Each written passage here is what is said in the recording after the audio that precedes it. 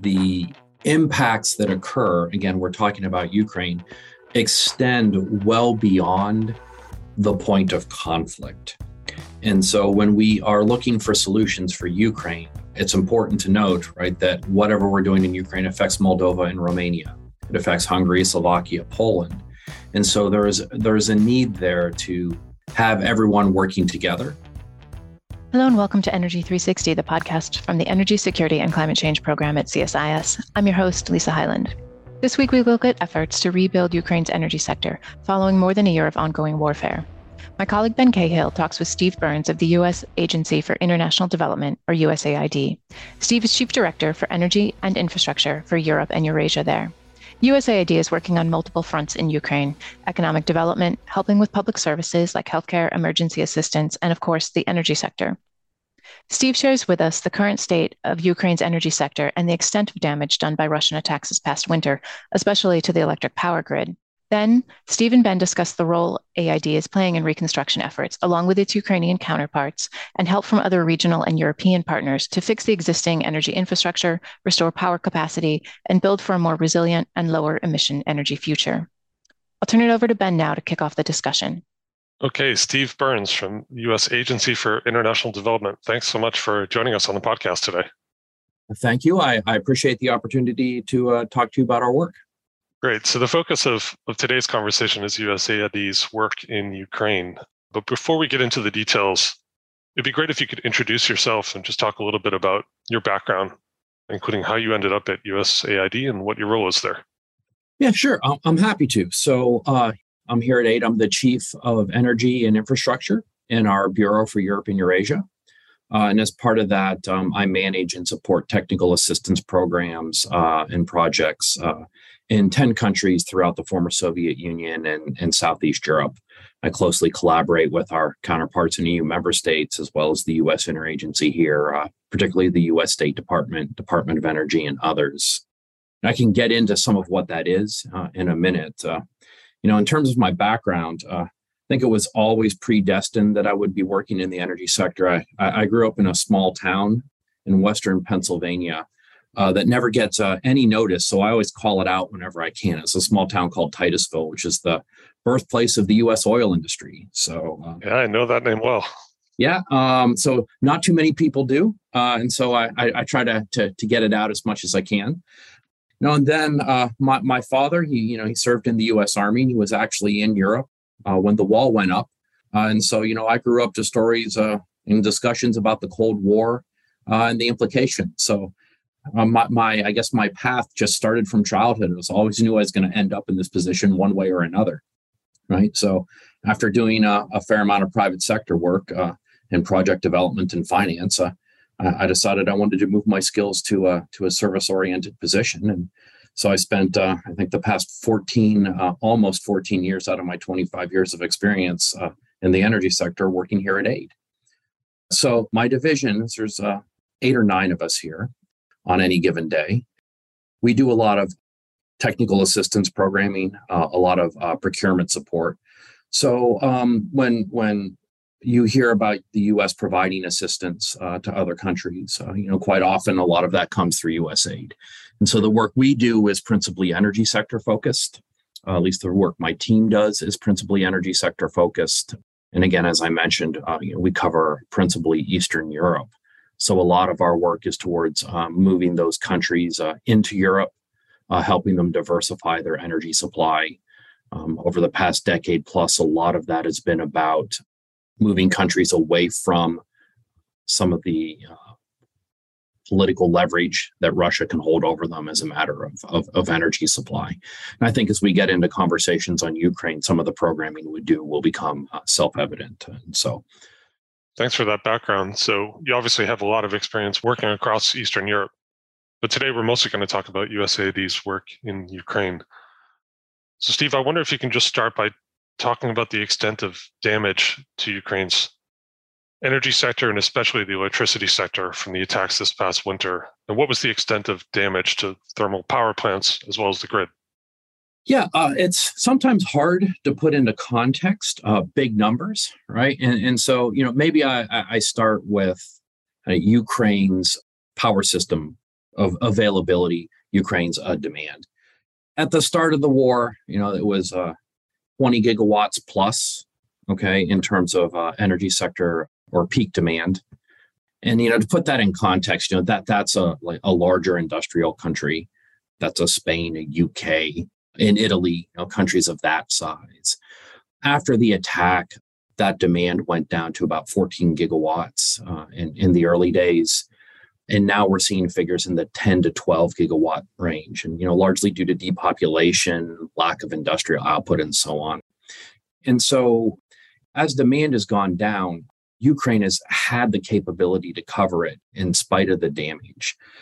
A lot of the text you see would refer to the fact that Ukraine had 55 gigawatts of generation capacity, but that figure is really misleading. A lot of that was Soviet-era coal and natural gas plants that were effectively mothballed, so they weren't contributing. What we found is they really had more 25 to 30 gigawatts available, right? So they had a comfortable reserve margin, and much of that generation asset is actually still in place. Since the October attacks, more of the generation has come offline, but still on balance, Ukraine has had enough capability to meet its demand. In fact, prior to the October attacks, Ukraine was actually generating revenue by selling power back to Europe. So the country had enough generation to lean on. But now, as more production's coming offline, it's not actually damage to the power plants, it's damage to the substations as part of the electric transmission and distribution network.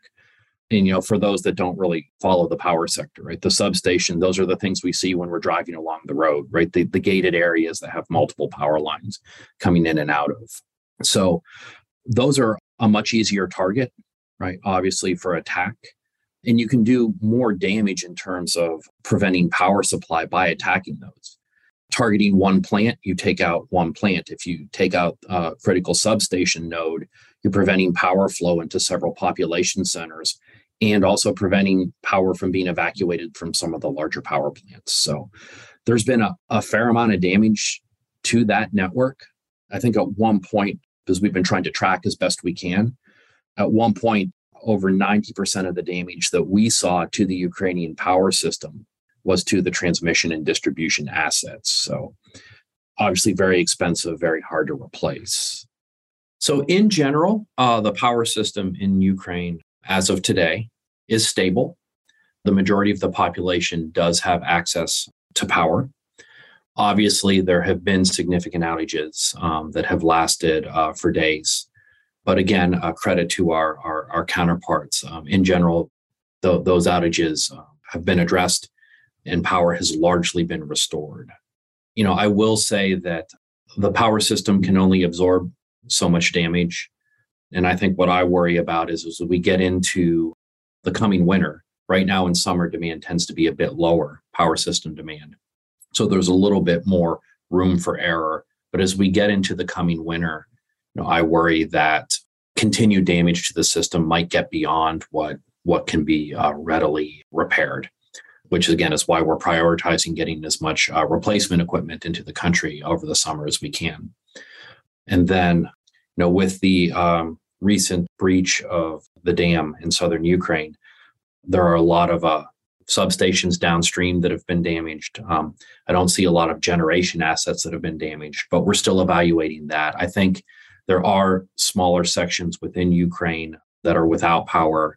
We'll see where this leads us to, and if there's ways to get alternative power to those regions. Again, we've tried to get a lot of extra generators and so on, but that's obviously not a longer term solution. Yeah. So as we're recording this on June 9th, it sounds like the full extent of the damage maybe is still a little bit hard to forecast at this stage. Absolutely. If I could, I just want to put in here, I really want to call out just the professionalism and the commitment of the workers in Ukraine on this point. Ukrenergo, which is the transmission company, the efforts have been Herculean. They very quickly get power back up when it comes down. They've been very successful at rerouting power flow. And What I would say to this point is, Russia has lost its objective, right? The goal was to cause widespread system outages and failure, and it just hasn't happened. Having said that, we're not at peacetime. There's only so much equipment that could be replaced. But to this point, again, I think we really should just call out the heroism of the Ukrainians. Yeah, I mean, from what I've heard, a lot of those workers are actually going out and doing repairs and placing themselves at risk. So we've seen that, unfortunately, a lot of Russia's attacks on energy infrastructure, like the substations, were precise and they were really designed to inflict a lot of damage. So you've said that the system is actually able to keep functioning better than Russia would have hoped. But can you talk a little bit about the economic toll of these damages? I saw an estimate from UNDP and the World Bank that said the attacks might have inflicted $10 billion in damage. I don't know if you have an updated figure, if you agree with that. But can you talk a little bit about the economic toll of those attacks on the critical, hard-to-replace infrastructure and where we are today? Absolutely. I think 10 billion is ultimately going to end up being a low-end estimate, just looking at just the cost of equipment replacement. Obviously, there's the huge economic toll, but then the secondary effects. When you look at the fact that unstable power carries down to water systems, it carries down to telecom and so on. You mentioned the transformers or the other equipment. That is something that is particularly challenging. And it's something that we're trying to work with our counterparts around the world with in terms of getting equipment into Ukraine. The large-scale transformers, I mentioned that substations, right? They're largely unprotected, they're open, they're easy targets. The major pieces of equipment that sit in those substations, they're long lead time equipment. They always have been. They're custom equipment. They have to be designed for a particular power system. They have to be designed for a particular use. And when I was doing work with the U.S. Utility industry, we would be planning, 1, 2, 3 years out in terms of getting that equipment when we needed it. And here we are in Ukraine, where the needs are, not just one or two, or to have one or two replacements, right? But, to have 10, 20, 30, 40, right? And, as the Russians take them out. So that is where I think they, in many ways, have done the most damage. Steve, can you explain a little bit about why those transformers are particularly challenging? Is it that they're just not available? They're not off the shelf? It takes time to manufacture them? Maybe explain the details a little bit there. Yeah, exactly. So one, they are incredibly large. They can weigh up to, I think, 100 tons, right? So you're going to need one or two major transport planes, often transport ship, right, to get equipment to where it needs to be. I remember doing similar work in terms of getting transformers put together, tested, and shipped down to Haiti after natural disasters there. It's the same thing. It has to be custom built. And one of the challenges that I think could easily be overlooked is not all power systems are the same. They operate on different frequencies. They operate at different voltages. And this equipment is pretty sensitive. And so it has to be tuned for whatever power system. And Ukraine and Europe's power system is different than the power system in North America. So it's not as if there is a lot of just spare equipment sitting around the planet that can be moved into Ukraine. So it's at least 12 months, sometimes 18 or more, to get this type of equipment built. Wow. So let's talk a little bit more about some of the work that USAID is doing in Ukraine to repair this damage. So I think you've already identified some of the greatest needs, but maybe you can just talk to us about how USAID is helping to find that most critical equipment, as well as all the necessary support systems, and get it to Ukraine as quickly as possible. Yeah, so there's a kind of an interesting parallel there. I had mentioned at the start, right, that my father was stationed in Europe when the Berlin Wall went up and so on. And last night I was actually preparing for this conversation, and my daughter came and sat down next to me. She's in middle school. And saw some of what I was typing. So she was telling me that they just finished a unit in school where they were covering the Cold War and the Berlin airlift. Anyway, so I do as I tend to do with my kids. I talk about my job, and they usually only last a couple minutes before they walk away. I know that feeling. Yeah, exactly. But it is an interesting parallel when you see just the pure amount of equipment that's moving into Ukraine. So we talk an awful lot about the auto transformers or big generators or the type of equipment we're moving in. Behind the scenes, there's a significant amount of additional material I think we've sent. And the updates are changing by the day. We have over 80 kilometers of piping, for heating systems, so on. We sent mobile boiler houses for heating, construction equipment, balance of plant equipment. So the substation isn't just the transformer. There's also the conductor, the power lines, right? There's switch gear. There's several other pieces of equipment that need to be sent that are all critically important. We spent a while trying to get excavators over to Ukraine earlier this year because just dropping the equipment, right? The utility needs to have the tools, the earth moving equipment and others to get the equipment installed. And that's something that's often overlooked. It's that last mile of not just dropping equipment, but actually helping get it installed. The other thing I'd like to highlight, and it's a little bit backward looking, but it's important because it is going to play into where we go in Ukraine in the future. And that's the fact that they've integrated into Europe's power system. This is something we had been working with Ukraine and Moldova on leading up to the invasion. It had been a multi-year effort. I think we started working with them back in 2014. And then it became official in the 2017-18 timeframe that they were going to disconnect from the Russian power system and connect into Europe's. And right on the eve of the invasion, Ukraine and Moldova were scheduled to run a test where they would disconnect from both systems and prove that they could operate and manage their own power system. It was a critical test that would be necessary before Europe would accept them. And it was right during that test that the Russian invasion occurred. And so I spoke to the heroism of the operators. Ukraine ran its own power system without any backup for over a month before Europe allowed for that emergency interconnection, right, that occurred in March of 2022. And so, again, credit to the Ukrainians and Moldovans, compliments to our European allies for taking that risk and bringing the system in. But now what you see is power flowing both ways. When Ukraine was at surplus, it was selling, and now they have the capability for import as certain critical systems go offline. But that's part of our next step. It's about making Ukraine a fully functional member of the European power system, both technically, but once peace evolves into the European power market, there's a lot of generation there. And that's one thing we don't want to forget. We're still in the midst of a reform agenda, right? And we would like to see Ukraine take that step of becoming a fully westernized country with transparent market standards, independent regulatory agencies, and so on. Yeah, I'd like to get into some of the details about the longer term trajectory for Ukraine's power system and the potential to export in a bit. But maybe you can give us a sense of perspective. I mean, Ukraine has so many different infrastructure and reconstruction challenges in the years to come. So when you think about USAID's priorities for the country, where does the energy sector sit?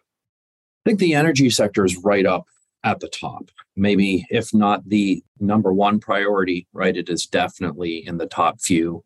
Obviously, there is budget support to the country, there's military support and so on. But the energy sector is something that we are keenly focused on. I think the US government as a whole is keenly focused on it. As you see with the $1 billion supplemental, right, that came from Congress for energy sector support. And the point I'd like to make there is that I know we're focused on Ukraine, but the impacts of this invasion, that they spread across Europe. And I think there's a lot of work we're doing in Ukraine, but there are important activities outside of Ukraine as well, particularly in Moldova. One of the things we're really trying to focus on there is when you look to the structure of Moldova, it's been too dependent on Russian energy supply for so long. They've got the Russian-controlled power plants in the breakaway region. They've got Russian gas supply. And so by connecting Moldova along with Ukraine into Europe, we're taking steps to break that monopoly, if you will. For the first time this past year, we helped Moldova procure gas from a non-Russian source. So it's that type of work that I think is again, it doesn't make headlines, but it's critically important. It's taking these steps. And, I'm glad to see that we've got such strong congressional support, right? That is seeing the longer term vision for what it is we're trying to do and maybe, break this cycle we've been in of Russian political leverage for, the past 2+ decades in the region. Yeah. So USAID obviously has a really critical role in helping deal with these energy sector challenges in Ukraine. But you are working with other government agencies. I'm sure you're working closely with the embassy in Ukraine. Can you talk to us a little bit about how that interagency process is working to help identify the greatest needs and mobilize resources? Yeah, it's really been encouraging to see how the interagency has come together since the start of the conflict. Not that we weren't together before, but an emergency helps focus the mind. And so we work really closely with counterparts, both here in Washington and in the field.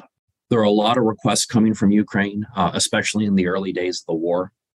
And they would come in at all levels, from working level folks where we had contacts at utilities all the way up to the prime minister.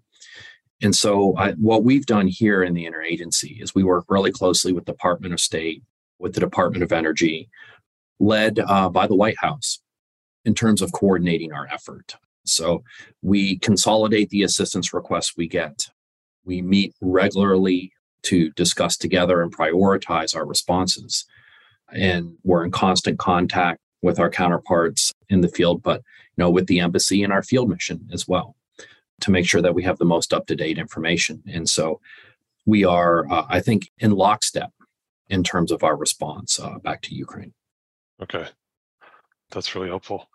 And maybe you could talk a little bit about how the agency is coordinating efforts with other development partners. So, obviously the U.S. is focused on reconstruction needs and development needs in Ukraine, but you have counterparts in Europe, like the EBRD, the World Bank. So is there a kind of division of labor, or is there an effort to join up technical capacity and financing in a couple of critical areas? How are you coordinating with some of your counterparts abroad? So we're coordinating at multiple levels.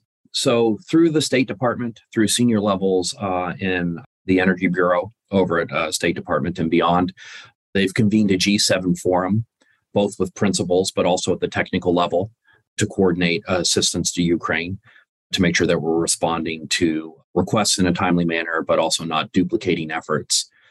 There's the Energy Community Secretariat that coordinates a fair amount of European assistance as well going into Ukraine, and we work really closely with them. In fact, while they are putting together a separate fund to bring equipment to Ukraine, we're helping by providing procurement agents for that fund. So you see a fair amount of coordination between the United States and Europe there. So there is, I think, throughout at all levels, the willingness and capability to coordinate. One point I do want to make is that I think some of our most important areas of coordination really do occur down at the technical level. When a crisis occurs, there's a lot of conversation about moving equipment in. And I had mentioned earlier the last mile.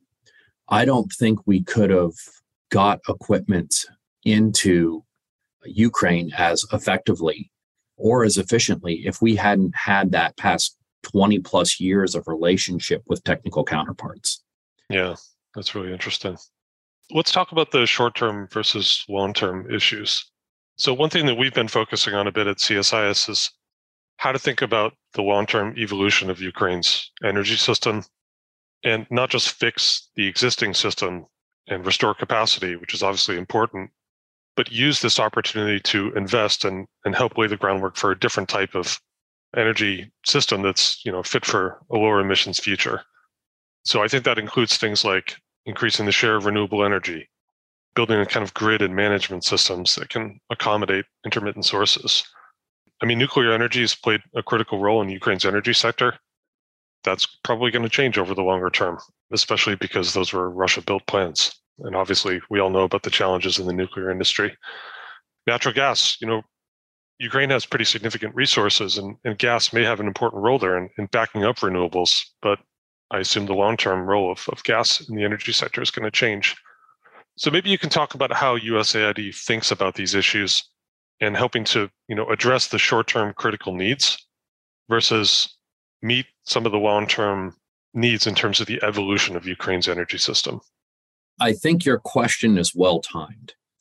That is something that we are talking about regularly internal here at USAID and also in the interagency. It's about trying to find a way to move that critical equipment, but also to do it in such a way that we are positioning Ukraine for the transition that's going to need to occur. Obviously, we are trying to look to a decarbonized future in Ukraine, well, globally, right, but also in Ukraine. And so one of the key points there, or one of the key aspects of that, is going to be the grid and the reconstruction of the power system. When you look to Europe's renewable energy plans, a major part of that plan is improving countries' interconnections, right? So it's about being able to reroute power. It's about building a more dynamic, a more robust power system. And so I would never imply that the destruction of a power system is a good thing. But where we are is we're rebuilding now and trying to move equipment in, is we have an opportunity to think through that, right? And in Ukraine, I think that's what we're doing. And the Ukrainians have been very forward-leaning as well in terms of responding to us about how they want to make their power system or build it back in a more distributed fashion that is less focused on massive generating facilities, just moving power. So there's, I think, a lot of directions that part of the conversation could go. Yeah. I mean, Ukrainian officials have clearly set a priority to be able to provide, zero emissions power and be an exporter to Europe. And you already talked about the connections with the European grid. That was a key priority for Ukraine even before the war. Now it seems like the inevitable truth is that they're going to be connected to Europe and really cut off from Russia, and they want to turn everything westward in terms of connections with the grid, et cetera. So can you talk a little bit about some of the potential there? Yeah. So Ukraine obviously has vast resources, right? And it really could be a clean energy supplier into Europe. And this is an area where USAID, I think, excels in our thinking and in our planning, and where we're doing a lot of work also with some very intelligent people at the U.S. national labs to think through how Ukraine could be rebuilt and some of the potential for clean energy supply. Now, this is usually where I get disinvited from parties when I start talking about this, is that, a lot of the work, though, is really boring. So USAID, in many ways, we've been preparing Ukraine for this through our joint collaboration with them for, well over a decade, if not longer. A lot of the work that needs to be done just isn't glamorous. It's laws and regulations. It's about getting the right incentive structure in place. Just to be honest, right, there are still, or there has been, right, in Eastern Europe, concerns of oligarchs, okay, and concerns of how certain regulations can be manipulated for, if you will, gouging or profit, right, or excessive profit. And so it's about making sure that the regulatory structure is correct. It's about making sure that utilities can address things such as queue management.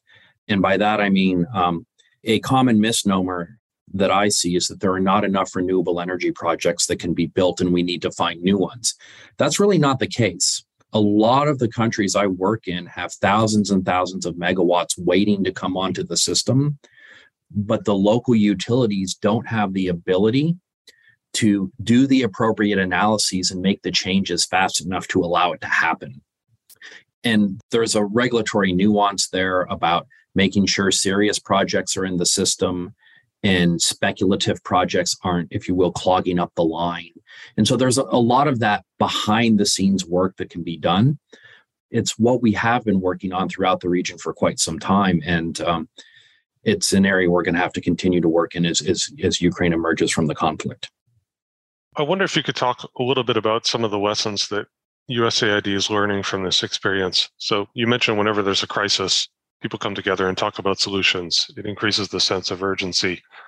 And what's happening in Ukraine is obviously unique, right, because of the scale of the damage. But when the agency thinks about its work in Ukraine, are there things that we should keep in mind in terms of building more resilient and more secure energy systems elsewhere? What will you take away from this experience and try to build into your future work? Well, one thing, maybe I'll start on the softer side. And the point I would highlight to everyone is just how important the relationships are. I think I'd mentioned that in a prior response, that part of the reason we were able to move equipment into Ukraine was those relationships that we had built up, over generations. I look to the region now and I see lots of ministers, heads of regulatory agency, senior officials and utilities around the region. And a lot of them have worked with USAID in the past. They've either worked in USAID, they've worked for our implementing partners, or we've collaborated with them successfully. And that builds that trust. And it builds a positive view of the United States. And they take our advice as given. And so that to me is a major point to make, is that we have that credibility, and we need to continue to engage with the countries to make sure we keep that credibility. Now, I can end with a thought there. I highlighted that Ukraine and Moldova were running tests when the invasion started. We had people embedded virtually in the control room of the main dispatcher during that test, offering assistance if necessary and observing. Right. And again, that is a very sensitive place to be. And it just shows that collaboration that we've built up over time. Technically, if I were to say lessons learned, to me, one of the big lessons learned coming out of this or coming out of the conflict was the need for pre-planning, which to some extent we had done. We have, again, a long history of collaboration and have helped the Ukrainians think through their power system. The lesson learned I would take away is, to some extent, expect the unexpected. Remember, though, that the impacts that occur, again, we're talking about Ukraine, extend well beyond the point of conflict.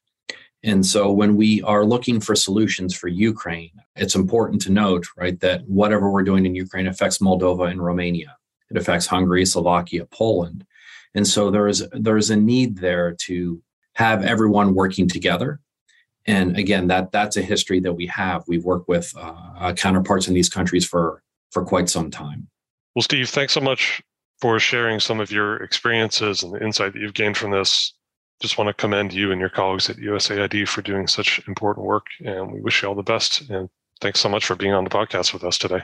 Thank you for the opportunity. Thank you for the highlight. And again, I would take that commendation and spread it to our colleagues in Ukraine and Moldova and the folks we're working with globally to try to bring assistance. Absolutely. Thank you, Steve. Thank you. Thanks to Steve for joining us this week. We really appreciate the work USAID is undertaking in Ukraine. There are some CSIS resources in the show notes for further reading about Ukraine's energy sector reconstruction. You can find more episodes of Energy 360 wherever you listen to podcasts and at csis.org. For updates, follow us on Twitter at CSIS Energy. And as always, thanks for listening.